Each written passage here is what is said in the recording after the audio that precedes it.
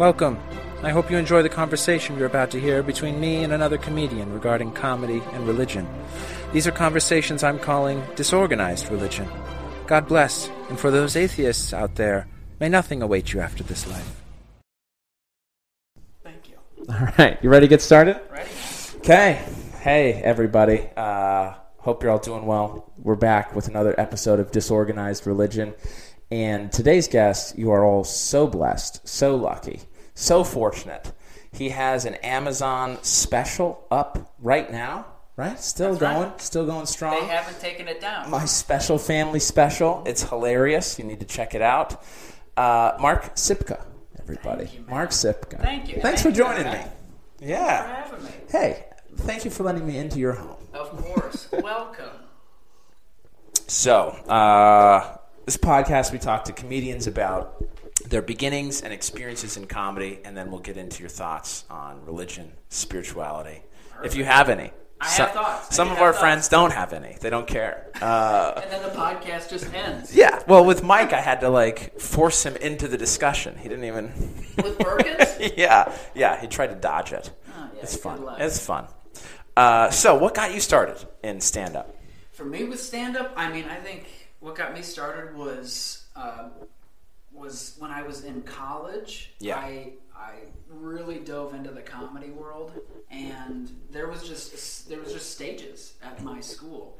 Where were you at college? Anderson University. Huh. It's this small school in Anderson, Indiana. Oh, Northern okay. Indiana. Yeah. And I went there, and there was just resources. There was a beautiful auditorium. There was coffee shop at the stage. There were Jeez. just shows that were there. Yeah. And there was opportunities. So I was the host of this show called Encore. Oh, okay. It's a live music show that took place a few times every year, and they needed a host. And so a host would come out, introduce different acts, do different bits, and for me, I was like, I could do something on here. So I would perform with the band. I would do different impressions. Oh. But then I would do different characters and things like that. And eventually, I started doing stand-up there in between. Gotcha. And then doing stand-up and open mic nights in Indianapolis. Oh, okay. Very fun. So, you have a great musical voice that you incorporate fantastically into your act. So, is that where it started, or had you done musical theater before? Man, I took one voice lesson in college. That's it? But I don't. I hate never you call already. myself I a hate singer, you already. But I'm Yeah. not confident as a singer. Really? And I know it sounds weird, but I only feel comfortable if I'm actually doing an impression of somebody. Oh, singing. I understand it. Yeah. So I took piano lessons. That was my musical background when I was a kid. But in terms of singing, I would really only be able to copy somebody if I heard the song. Yeah. So that's why. Yeah. World, Yeah. But I could never do it as me. Gotcha. At least in my mind, I can't. Yeah. And Yeah. being Interesting. able to read that music and hold those notes, I don't know how. And I know I'm Yeah. not breathing right because when I did You're an winded? AC/DC performance, Yes. I was about to pass out after one song. There was veins popping out of my face. No kidding.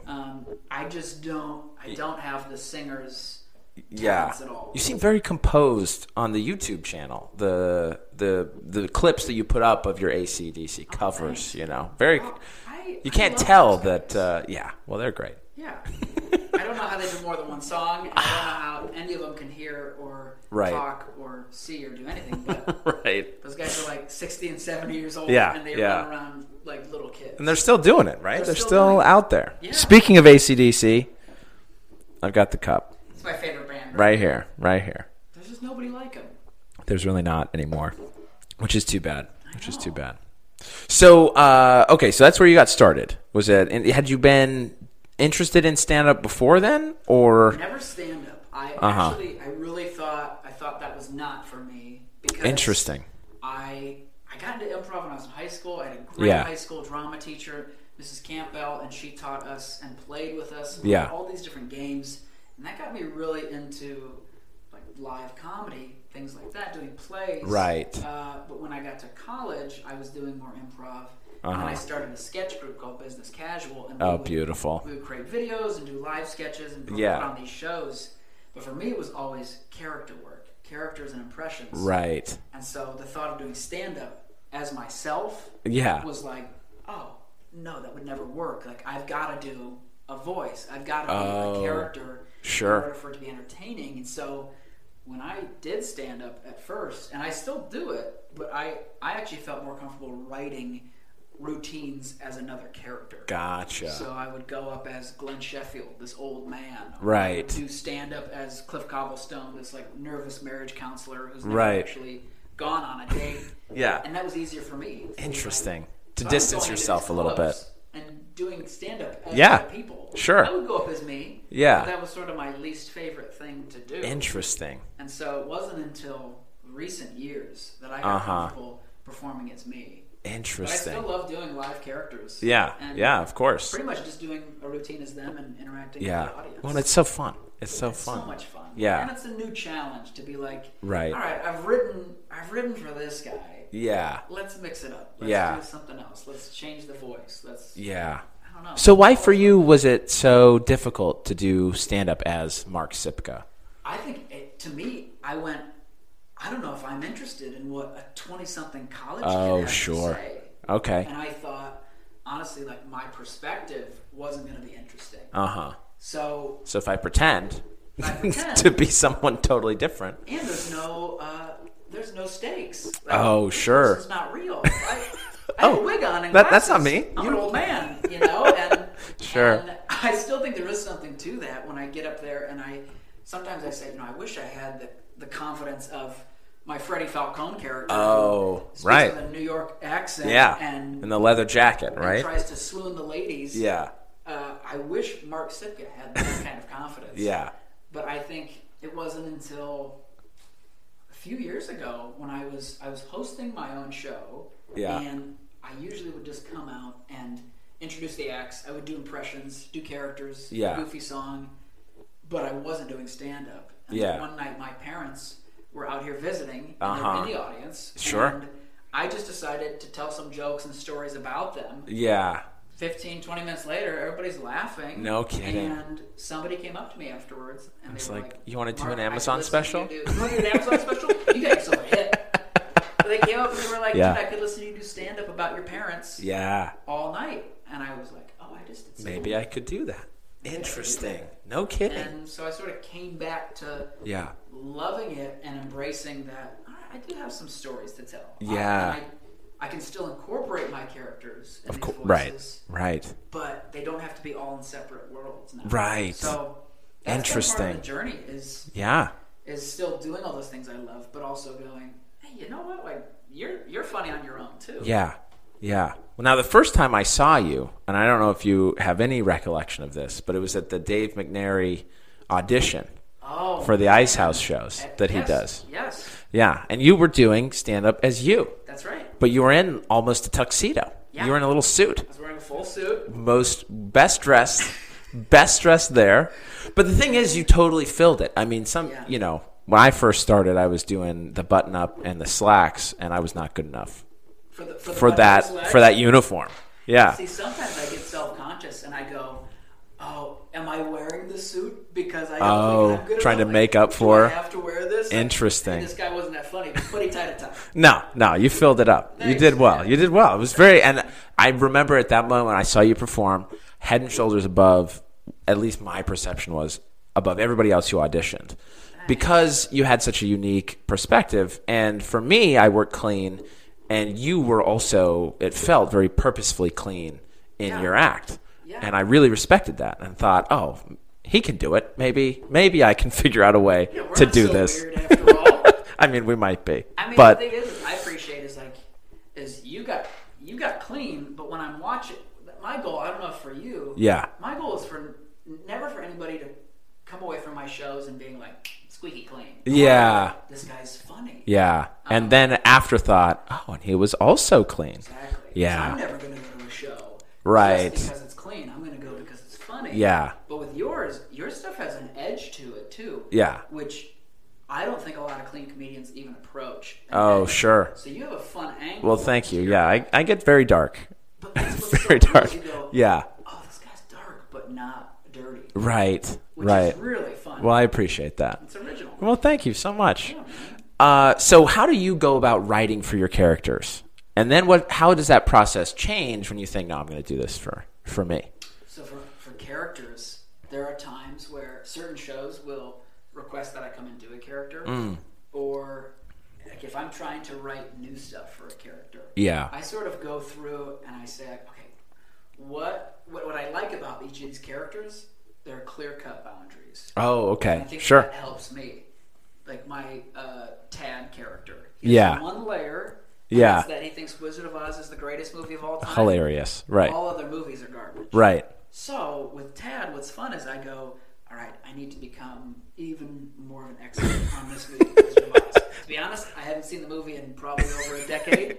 Maybe 2. But Tad has.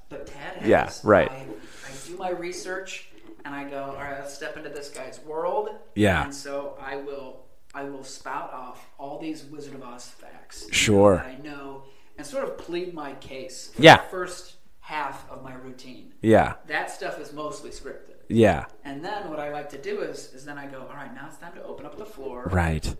And go, all right, this is not a safe space. Everybody go ahead and suggest to me a movie that you think is better. And it won't be. Tad, he's almost like a confident nerd lawyer. Yeah. And he also is the judge. Yeah. You know, you're wrong. Yep. Anything you throw out is going to be trash. But what's fun about him is I like doing him because it's stand-up and it's my improv love. Yeah. And it's that sketch character love. Right. So with a lot of them, I like to open up the floor for questions, suggestions. Like Freddie Falcone is semi-professional bowler. He's a total loser. Sure. For love. Yeah. And he sort of pleads his case of why women should date him. And then at the end, I open up the floor for all the single ladies in the room to ask me any questions. Yeah. Hoping that he'll get a date. Right. Agnes Fontana is this grandmother. Yeah. Who she has I wanted to give her just the most tragic life ever. Oh, okay. Be the most positive, motivational woman. Beautiful. So she has 3 ex-husbands. They all died tragically. Yeah. All of her grandkids drank Surge in the 90s, so they can't procreate. I want her to go through everything. She had butt cheek cancer, so they had to cut her butt cheeks off. Oh my gosh. All these things, and then at the end she goes, I may not have grandkids, but everybody here is my grandkid. Yeah. I'll be your grandmother. Yeah. If you have any questions about life, I'll offer you my words of wisdom. Oh boy. So for these characters, it's fun to step in to them and just sort of establish, all right, who would this be funny as? Because there's some of my jokes that I have written as a character. Yeah. And I go, well, what if I tried that? Yeah. There was one I talk about girls on Instagram and how they post revealing photos. Yeah. And they write captions that don't fit their pictures. Right. I started telling that joke as me. Yeah. And it'll get laughs. Yeah. But it got way bigger laughs when I did it as my mom character. Oh, Deborah, interesting. Because it's like a mom yelling at all of her daughters. It's a thing. And all the girls on Instagram. Right. And I went, oh, it hits a little harder when it's coming from her. Right. And so it's fun getting to write for them and sort of take a break from myself and write in their unique voices. And it's fun when they're already established. Interesting. I know how it sounds coming out of their voice. Yeah. What their perspective would be on this issue. Yeah. And so that's fun for me. Yeah. It's crazy to me why that would work for your mom character and not for you. Because it's all you, right? I mean, these all come from you. For sure. It's just so interesting how dumb audiences are. No, I'm just kidding. Don't they get it? Don't they understand? That's the cool part of the challenge is I remember they talked about it on Seinfeld where the cast was so close and so humble that they were like, oh, you know what? That's probably a better Kramer line. Yeah. I think it'd be funny if Kramer said that. Yeah. And I find myself having to do that. Yeah. That's a funnier Tad line. Yeah. Yeah. Interesting. Well, there is a lot of weight that we place as an audience in perspective. Yes. And so for a mom character to criticize daughters, it's a much easier, it's more palatable than some, late 20s guy. Yeah. Right? Like, all right, this dude's just a judgmental You're just just because you're single. Leave us alone. They'd be like, you're woman bashing. Yeah. But what's funny is put on a wig, talk like a woman. Oh. By the way, I'm still you just Mrs. Doubtfire everybody. But how can I get away with that? Yeah. I don't know why. I mean, but I'm fine with it. There are so many non-PC jokes that are going through and comments that I want to, but I won't. We can talk about it after I turn off the camera. Unless you put a wig on.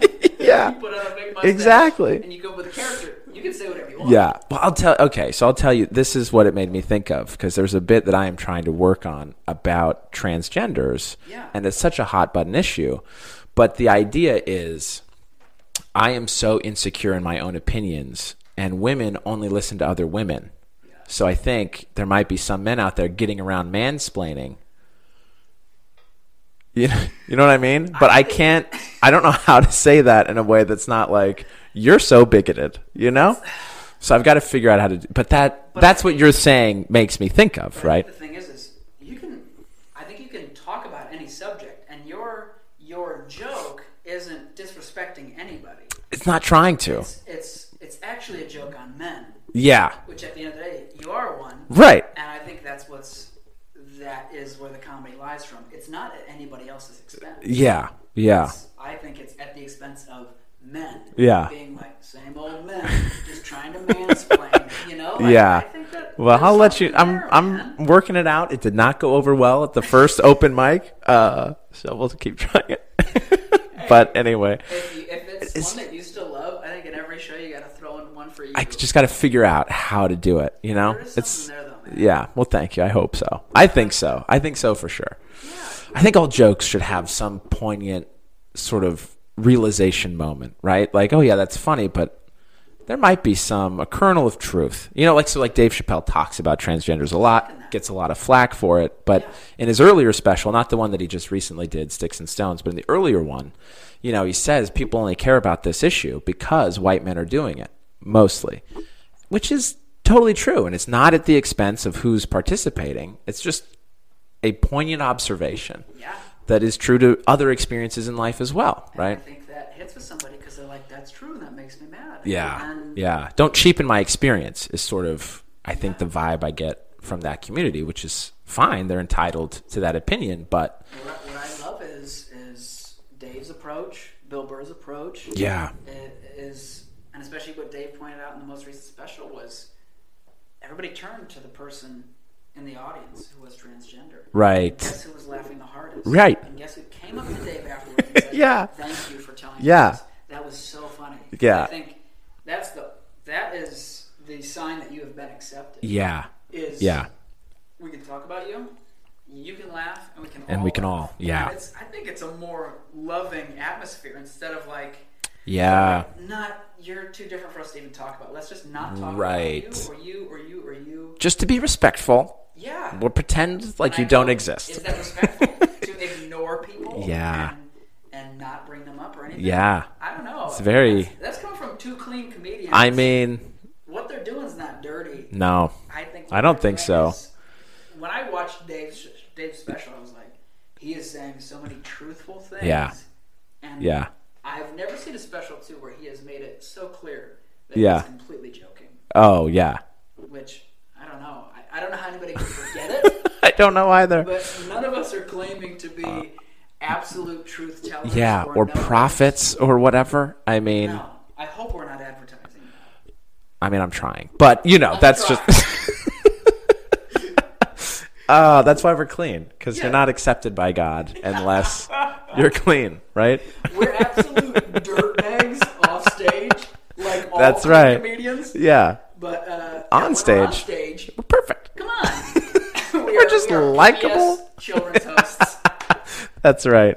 I was going to ask you about persona, because everybody has a persona, whether or not it's an outright character. Yes. So do you feel a little bit protected as you've done more stand-up as Mark in finding a persona that is a little bit exaggerated or, a certain aspect of yourself? Dude, it has been a difficult thing, and that's been the search, is being all right, where's my persona lie? Where's my perspective? Because I know when I turn to certain comedians, I'm like, what's their angle on this? Right?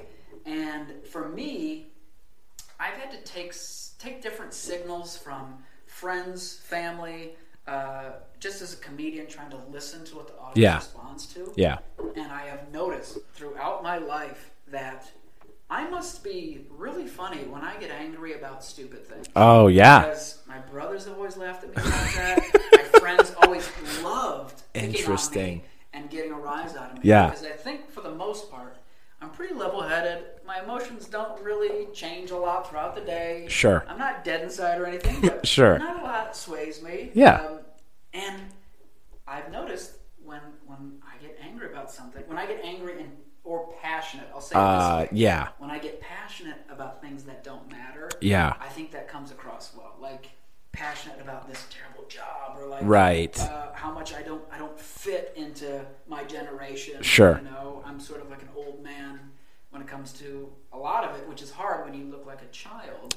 And sure. So I'm very. But that adds. It adds. Yeah. And so I've noticed that when I am taking a stand over unimportant things, it seems to get a good impact from people. Yeah. And when I really get a little crazy, animated, and more physical, that seems to resonate really well with people. Yeah. So I think my persona is not being the guy who gets up there and is going to be like, "Do you hear what's on the news today?" Right. I'm going to be the guy who's mad that people are ordering vanilla Frosties because there's only one flavor of Frosty, and that's Frosty. And I'm like, you're ruining it for all of us. Everybody. You need to get out of this country. Like, that's what Beautiful. I am a little mad about it. Of course. Obviously. Yeah. It comes from a. You're gonna sick ice everybody on it. Yeah. That's so fun. More of for me is, well, it seems to be also what your characters have in common as well, right? I mean, Tad with Oz and Agnes with advice, and it seems like something that like really drives them and that they're really passionate about. Yeah. And if you get in the way, like, they're gonna bite you better watch. Yeah. Very interesting. Fun. So I want to talk to you about your worst experience in open mic or show, and then your best. But I like starting with the worst. Oh man! Just because bad news first, right? And how long have you been doing this? So I started about 10 years ago, and that's when I did my open mic. Yeah. My first open mic was in Indiana. Oh yeah. I that first time, it didn't feel terrible, but I know I totally delivered it like a speech. Oh sure. I took one deep breath. And I did Just 3 straight minutes. 3 straight minutes. No. My dad. Yeah. That was it. And beautiful. There were like laughs. Yeah. It wasn't like a bomb. Yeah. But I didn't breathe, and I didn't Interesting. let it breathe whatsoever. Yeah. So it wasn't a terrible experience. It was like exhilarating and fun to get to go through and do this. When I first came out here and I did stand up at the Comedy Store for their open mic. Tried it at Potluck? At Potluck. Oh my gosh. I'm the first person to go up. Oh my gosh. And I'm dressed up as my You're the guy everybody hates. I'm the guy everybody hates. Because you're I just got here off the bus. I wish it's Potluck. Comedy Store's a big deal. Yeah. Okay. And oh my gosh. And I'm dressed up as my character. Yeah. Everyone really hates you. They really hate me. Yeah. What's this character doing here? Yeah. And I am walking up the stairs. Yeah. I think I had brought a tripod and a camera. I was trying to set it up, and there was nobody in there. Of course not. Just comics, right? Just comedians. And a couple comics walking in. Yeah. And before I set my stuff down, they called Cliff Cobblestone up there. I get up there with no audience, and this is my first comedy experience in LA. Oh my gosh. Anywhere but LA. Yeah. It's filled with actual people. Yeah. Talking to chairs. Yep. So I did 3 minutes for nobody. 2 chairs. And his characters. Yeah. The thing is, he's ridiculously nervous. Oh he no. drops cue cards on the ground and has to pick them up and do terrible marriage jokes. Yeah. And relationship humor out of order. Right. So like the last cue card I read is beautiful. Good evening. I get off stage, and it was extremely weird. And painful. Yeah. And that. Oh, that's fascinating. fascinating. I just wonder if I hadn't done that, if I would have, because it sort of took me away from stand-up for a little. Is that right? It was that bad. I dove more into improv and sketch for the next few years, and then several years ago, I came back to stand-up. Yeah. Because I was sort of like, okay, this isn't for me. Oh my gosh. There was nobody there to judge it off. Well, and it's so for those who don't know, okay, Comedy Store, famous comedy club, Potluck is their weekly open mic. And 150, 200 comedians go to sign up for years ago, 15 spots. A lot when I was going. Oh, okay. Before the Boom, yeah. But now it is. Now it's like 200 people every week. People get picked, maybe. Yeah. So interesting. And there is this mentality amongst comedians about this hierarchy of who deserves to be there. Yeah. And if you're a prop comic, a music comic, or a character comic, you should burn in hell. Yes. Like that's unfortunately a mentality that a lot of comedians have. People being like, we hate impressions too. Like, impressions are not. But it's like, dude, Harry, Robin Williams, these guys. I think it. Love, you don't. Yeah, do that. I think it comes from jealousy. To be honest, it's like, how dare you have a talent outside of original thinking and writing? Just do something different. I mean, unbelievable. Guitar, I'm like, I don't know how to do that. Yeah. I can't. Yeah. I mean, I have been tempted to take a guitar or a bass and just do one note repeatedly, or two notes while I'm telling jokes. But it's like that would add nothing to my set. So why would I do it? Then they'd be pissed because You tried. Is this like a bass? Is he playing the bass? What is happening right now? So what brought you back to stand-up then? What brought me back was I was hosting my own show. I had done shows around here with different improv groups. Yeah. And there were so many, just like stand-up shows, where you're like, I can't sit here another night and watch all these people do a free show for each other and not put any effort into promoting it or even doing it once you're on stage. Like, what are we doing here? And I started a show being like, this is how I would do it. No more whining. This is how I would do it. And so I started my own variety show called Mark Sipka's Comedy Review. It's going to have my favorite people who do music and stand-up and magic and all this stuff. Yeah. I wanted to be a little bit of everything. And so that was what got me back into creating hosting my own and then thing and hosting and all gotcha. That stuff. And that was the show where I was coming out and never doing stand-up, just opening with gotcha or song. Yeah.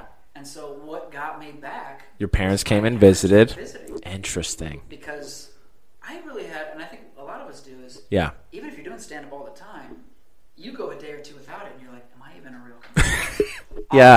And I was not calling myself a comedian. I did not feel comfortable even saying that. And sure. When somebody said, "I could watch you do stand-up about your family all day," I was like, "Did I just do stand-up?" And that's so weird. Yeah. That launched me back into it. And that interesting. Person wasn't trying to blow my mind or anything. Yeah. They were just paying you rightful compliment. Talked to a mic, people laughed. Yeah. I just define that as stand-up. I don't care what you're doing. That's stand-up comedy. Yeah, to that person. Maybe I'm wrong, but it's got to be something close. Yeah, absolutely. So that got me back. That's when I was interesting. Like, I'm up here as myself, and this feels good. Yeah. Oh, that's great. So what was your best so far?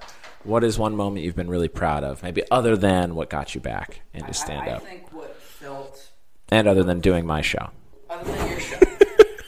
Everything's been completely... of course. Yeah, of course. Honestly, I think the best feeling I've had creating my own work and doing stand-up was doing the special. Yeah. It was the first thing that I tackled that felt really big and felt... overwhelming at times. Yeah. Because almost every step of the process was, I've never done this before. Right. I need to figure out how I do it. Right. And I just really, really wanted to make it great and different. And so that feeling of taking months to prepare and gather all these stories about my family and create all these jokes and figure out the order and test them out as much as I could, because unlike other specials, we get one shot at this. Yeah. And you can't really do just 10 minutes of your family at every show.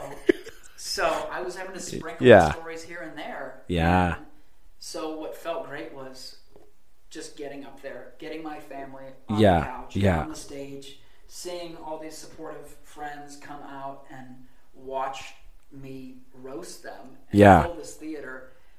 It felt amazing. At the end of that night, it was just that feeling. It reminded me of getting done with like a football game. And just being like, I've got nothing left. Yeah. I left it all on the field, and it was great. I was like, I am telling jokes and stories about the people I love most. Yeah. For the people that I consider my family in LA. Right. And it just felt really great. Yeah. That was the most fulfilling I have felt on a stage. Yeah. Ever. Like that's. Yeah. And I think my next thing is, all right, what am I going to find next that excites me? Right. That much. Right. Whether it's a new script that I write, or a new special, or a new show. Yeah. I want to find something that motivates me enough to put that much time into it. Right. Well, I hope you find it. Thanks. Yeah, it's great. You have to check out the special. It's on Amazon Prime, right? You have to be wealthy. For the poor people, yeah. Just have regular old Amazon. Yeah, you can purchase it, right? You can rent it for 99 cents. Oh, there you go. In standard definition. $1? I mean, come on. Yeah. That's a bargain. It's a good deal. That's great. All right, now I want to talk to you a little bit about religion. All right. So, comedy. But often, I don't know, I shouldn't reveal this, I guess, but the way I usually do this is by asking someone, why stand up? Why do you feel drawn to stand up? And I've found that there's usually some sort of, higher power relation or connection with others that leads into some more spirituality. But so what's your religious background like? And then maybe we'll end with the question of why you feel so drawn to do stand-up. I like that. Yeah. So for me, I grew up in a Christian home with parents who were dedicated Christians. Yeah. What branch of Christianity? Protestant. Okay. And we went to a church that was the Church of God. So okay. It's sort of a non-denominational. I think their thing is it's not a domination, it's a movement. Oh. All right. There we go. But it very much felt like it was a non-denominational church. Yeah. And it was one of those things like church wasn't a part of our lives. Christianity wasn't a part of our lives. It's like this is what defines you. They never pushed anything on us, which I think is, I mean, I don't know what it's like to be a parent, but I think whether it's religion or to do sports or to pursue a certain career, that's got to be hard for a parent to not push it on to kids. Yeah. But they were just great examples of Christians. And I saw... So, like, you always wanted to go to church?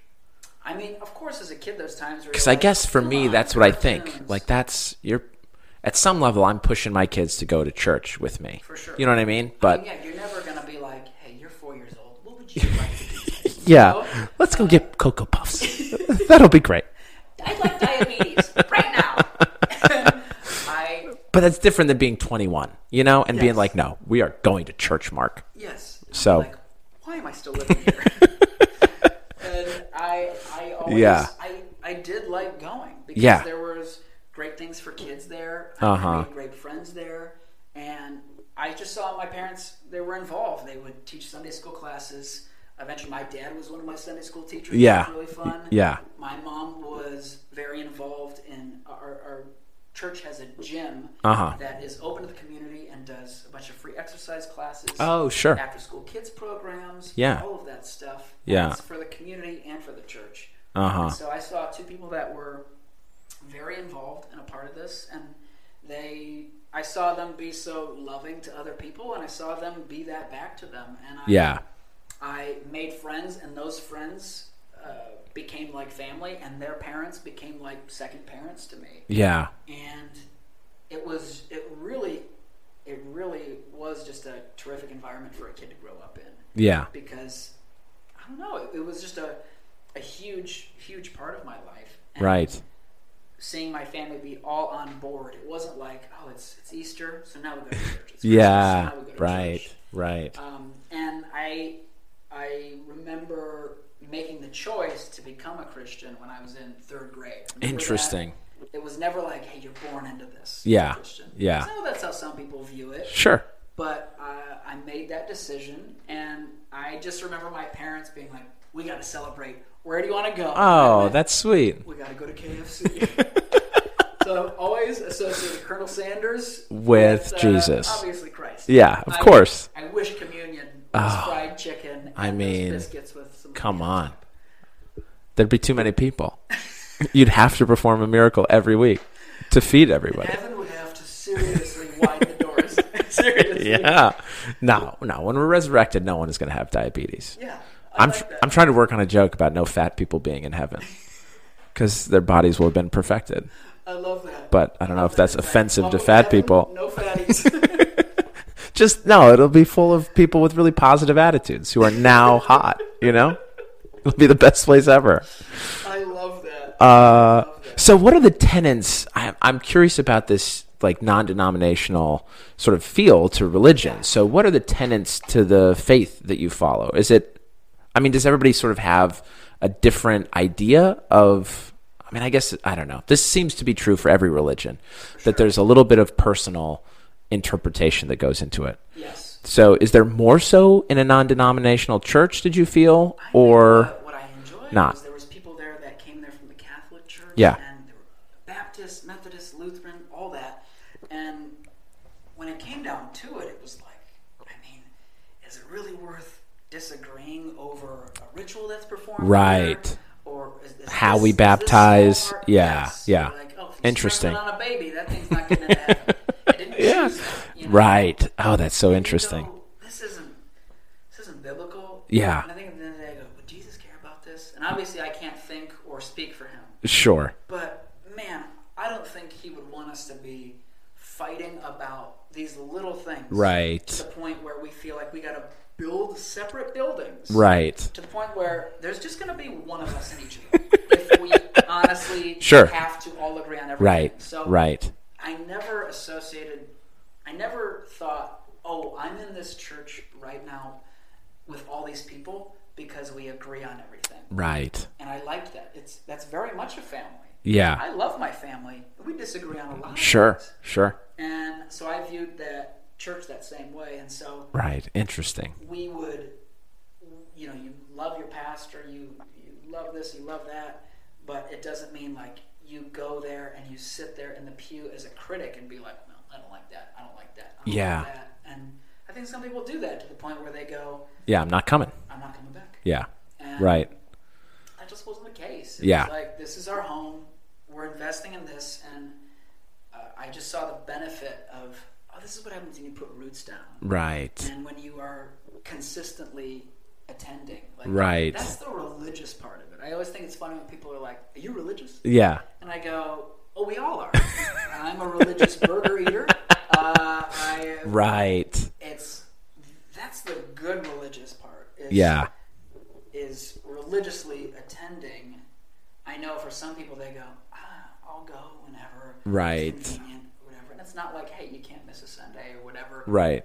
But there's so many benefits with anything. Yeah. To regularly diving into this, whether it is a relationship, whether it is a career, whether it is a new skill you're trying to develop. Sure. If you're not approaching it religiously, in a routine, in a regular dedication, you will get only so far, right? Only so far. Yeah. And so, or you get out of it what you put in, right? Yes. Yeah. Yes. And so, circling back to what you were saying, like, what are some of the tenets? What are some of the things that I grew up believing? I think it was neat seeing my church that I know in some they go, women aren't allowed to lead or preach or speak or be involved. And for ours, it was everybody. I saw all different ages. I saw Sundays where kids would lead worship. Where somebody would go up there, they'd sing a song. Somebody would go up there and do a dance. And not every single thing is going to hit with move you. Yeah. Sometimes my dad would turn to me and be like, I don't understand the dance. But he wasn't like, let's get out of here because dancing is sinful. Right. It was neat because you go, hey, even if I'm not getting something out of this necessarily, there's somebody here who it's really connecting with. Even if it's just that guy. It's just that guy. The one dancing. So Interesting. It was very much I don't know, you follow the Bible, you listen to this to what's in here, and I know for me and for a lot of Christians, I don't believe that it is like a perfect book. I don't know this is perfect because people are imperfect. Right. So I feel like sometimes it feels like a game of telephone. Like right. In the Gospels, you go, you guys are all here. Yep. You're leaving something out. You're adding something. You got something. Not saying anything's lies or false. Or sure. whatever, sure. But if it involves humans, it's flawed. Right. And humans wrote it. And so whenever people are like, you got to follow everything to a T. And I'd be like, well, if you follow things to T, which part? You got to start stoning family members. Right. You got to start cutting off limbs. Well, it depends on which point in the book.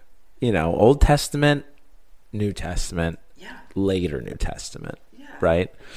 Yeah, interesting. Yeah, and overall at church, there was never like this entire church believes this. So when I grew up with it, it never felt like my church believes this, so that's that. That's it, right? So I appreciated that. It never felt like it was more just love, acceptance, and we all believe Jesus saved us, right? Like, we believe the most important thing. We're all here in agreement of that. Right.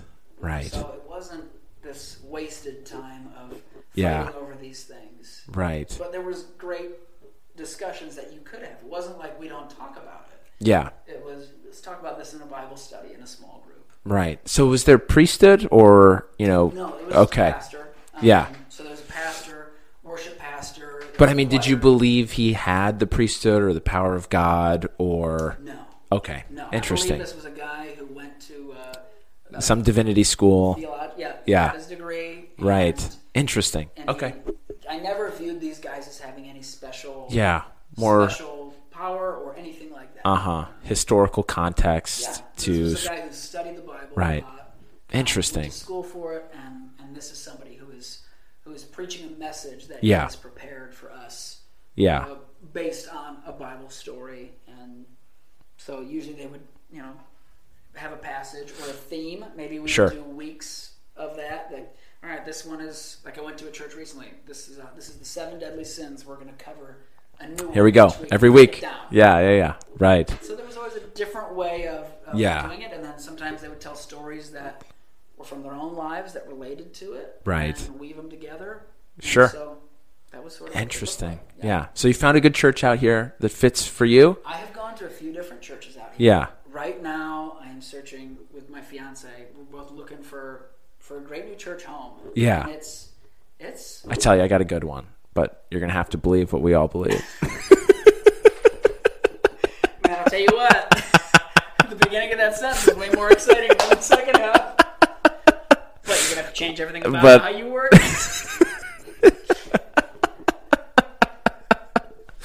I love it. Like this. I love it. But you might learn to love it. We're on the search right now. Gotcha. I've done it on my own. Yeah. And it can be tough. Yeah. Because you really sort of go, what am I looking for? Well, there's proximity that you have to think about. Yes. Parking. Yes. In LA in particular. It's true. It's honestly a thing. And I've noticed without here, I do love how you can walk through any of these doors and it is almost unpredictable what's going on. Sure. It's interesting. Sure. I've noticed out here as I've searched different churches, any building, almost, other than a couple that I've gone to, any building that looks like a church is almost completely empty on a Sunday. Interesting. Any elementary school or nightclub or is that right? Like a church is absolutely filled on a Sunday. Interesting. And it's very, very weird. Yeah. I wonder if it's the look of a church building. I wonder if it is just these churches that are trying to hold on until everybody's gone. But I went, what is going on that makes us not able to meet? Because these churches are close together. Yeah. Why can't we go to a church? Is it all the small stuff? Yeah. What is it that makes us have to rent out an elementary school on a Sunday instead of just meeting a church? Right. Not that the building is that important, but no, but as far as what it's used for, yeah. This belongs. I'm looking. Interesting. We found some great ones. Yeah. I'm so thankful that we have a town that you really can find whatever you want. Yeah. And churches are all over the place, and there are new ones that have started just in my 7 years. Yeah. Well, that phenomenon you're talking about of people not going to church on a Sunday, at least in a traditional church building, is a big reason actually why I wanted to do this podcast, because I feel like there's this huge movement, at least in our generation in particular, away from organized religion, this denominational thing where it's like, oh no, you have to conform to this idea of God or divinity. Right. And so I'm trying to figure that out. Why move away from that? And I find it interesting. I think there's something going on with our generation there is a fast food mentality. Mm-hmm. We want it all shipped to our door. We want it all really quick. But only the parts that we want. Only the parts that we want, too. Yeah. And so, I mean, think about it. We only subscribe to things we want. I know. This is amazing. Whatever it is. Yeah. Beautiful and amazing. Right. At the same time, when we are cutting out a lot of the effort, I think what we are getting is really sad and really lonely, and we are so separate from each other. Yeah. And when we don't put down those roots, we don't have any community. Right. You don't have friends that really know you, and you don't have those deep connections. Right. And people that will check in on you, keep you accountable. Those ones that will really love you. Those ones that will feel like family. Right. And that's in LA, and that's everywhere. Yeah. And I've noticed so many times people are like, "There's so many people here, but I feel so lonely." Yeah. And I always go, "Are you leaving the house? Yeah. Yeah. Do you go outside? Are you going? And Yeah. Are you investing Right. in any group? Not even a certain religious group or a church. Are you making an effort to invest in other people? Yeah. Because I know our generation goes, oh, well, you know what? They live stream it. I'll watch it at home. And I went, I'm not going to church for a sermon and some songs. Frankly, Right. I don't like this music. Right. And if I want a good talk, I'll listen to a TED Talk. I'll Yeah. watch a stand-up special. Sure. I want to go in here. I want to Meet some people. Team meeting. That's what I want. Figure out team meeting. how we're going to make it. Hey, we're on the same page here. Hey, guess what? There's other Christians my age. Oh, I'm not crazy. Yeah. Oh, there's other friends that...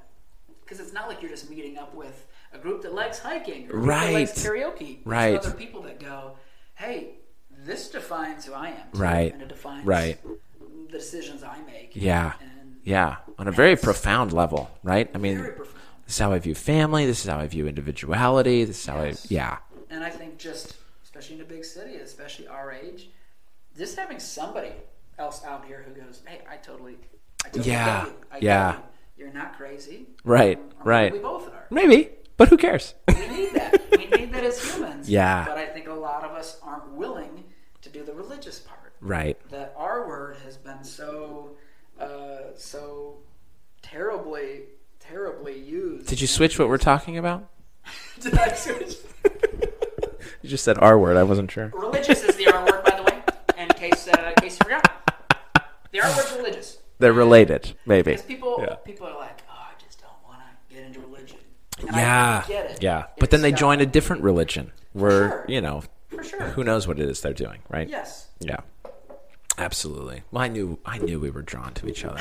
I knew it. I knew it from the moment I saw you at the Ice House. Why stand up? Why stand up? Do you feel like you have to do it? Yes. Yeah. Why? It's, I think just comedy and making people laugh in general, whether it's on screen or on stage. Yeah. I feel that it is a need because I feel like it is a service. I feel like it's you've got these ideas, you've got these things in your head, you've got these desires, you have to share them. Yeah. But why? Why do you have to share them, Mark? Why can't you just keep them to yourself? Because it's you don't get that Christmas gift on the morning of without writing Santa. I'll open it later. I'm sure this is great. I'll open it later. It's sure. Selfish. It's selfish to not share it. Yeah. Yeah. And it's not fair because you have this thing and you're not using it, and it's and people need it. People have driven. I always at my shows felt the need to thank people. I was like, you drove here. You drove here. I know how far. You paid. How hard it is to park here. Yeah. You paid money. Yeah. You had probably, I'd say, you treat them all like they had the worst day ever. Right. And I very much want to live and perform with the Patch Adams mentality. This is sort of a comedy hospital in here. Yeah. I don't know what's going on out there. I don't know what happened to you. But in here, we're safe. Right. I don't know what's going on in the world and in the news, but for the next couple hours, let's make our own rules. Yeah. You're in good hands. Yeah. I want you to feel better. Yeah. And I want you to feel better when you leave than you did when you came in. Yeah. And I feel like it very much does come from my upbringing and from my faith, in that I want people to feel really loved, and I want them to feel really important. Yeah. And I also think there's something really cool about comedy because it is so powerful. Yeah. It can powerfully divide us. Yeah. But how easy is it to tell somebody how different we are? Anybody can say that. Right. Can you make a group of strangers all agree that one thing is funny? Right. One thing is true?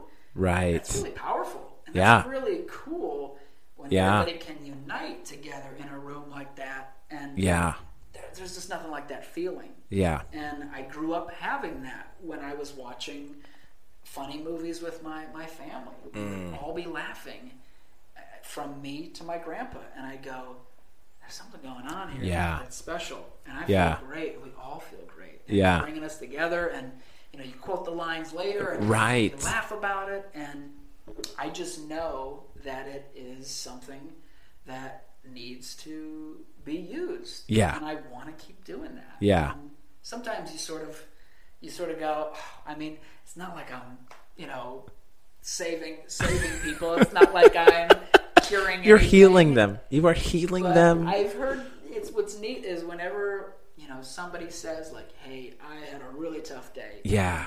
I came to this show and I'm so glad I did. Or I had a terrible day at work. I got fired or something happened to my family.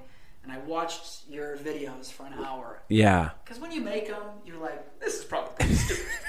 And it is. Sure. But I think seeing somebody pretty much be a child, be a kid, and never lose that inner child reminds other people, like, oh, I still have that. Right. And when you can bring that out of people, it's a great feeling to experience.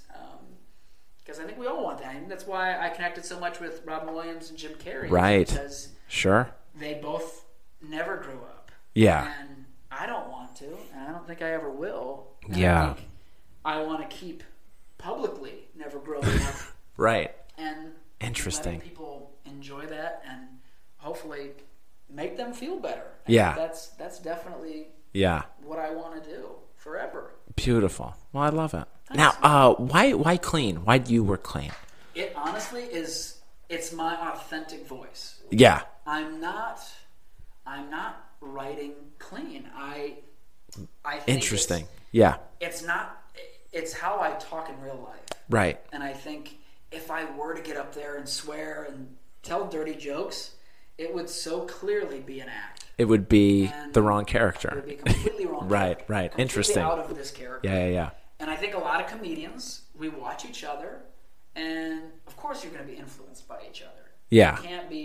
You can't be in the same room and not be impacted in some way. Right. I think a lot of comedians... Unless you're a sociopath. Of course. Right. Unless you just don't... I feel nothing. But yeah. It's how I talk. It's how my mind thinks. And it's just what I've always written that way.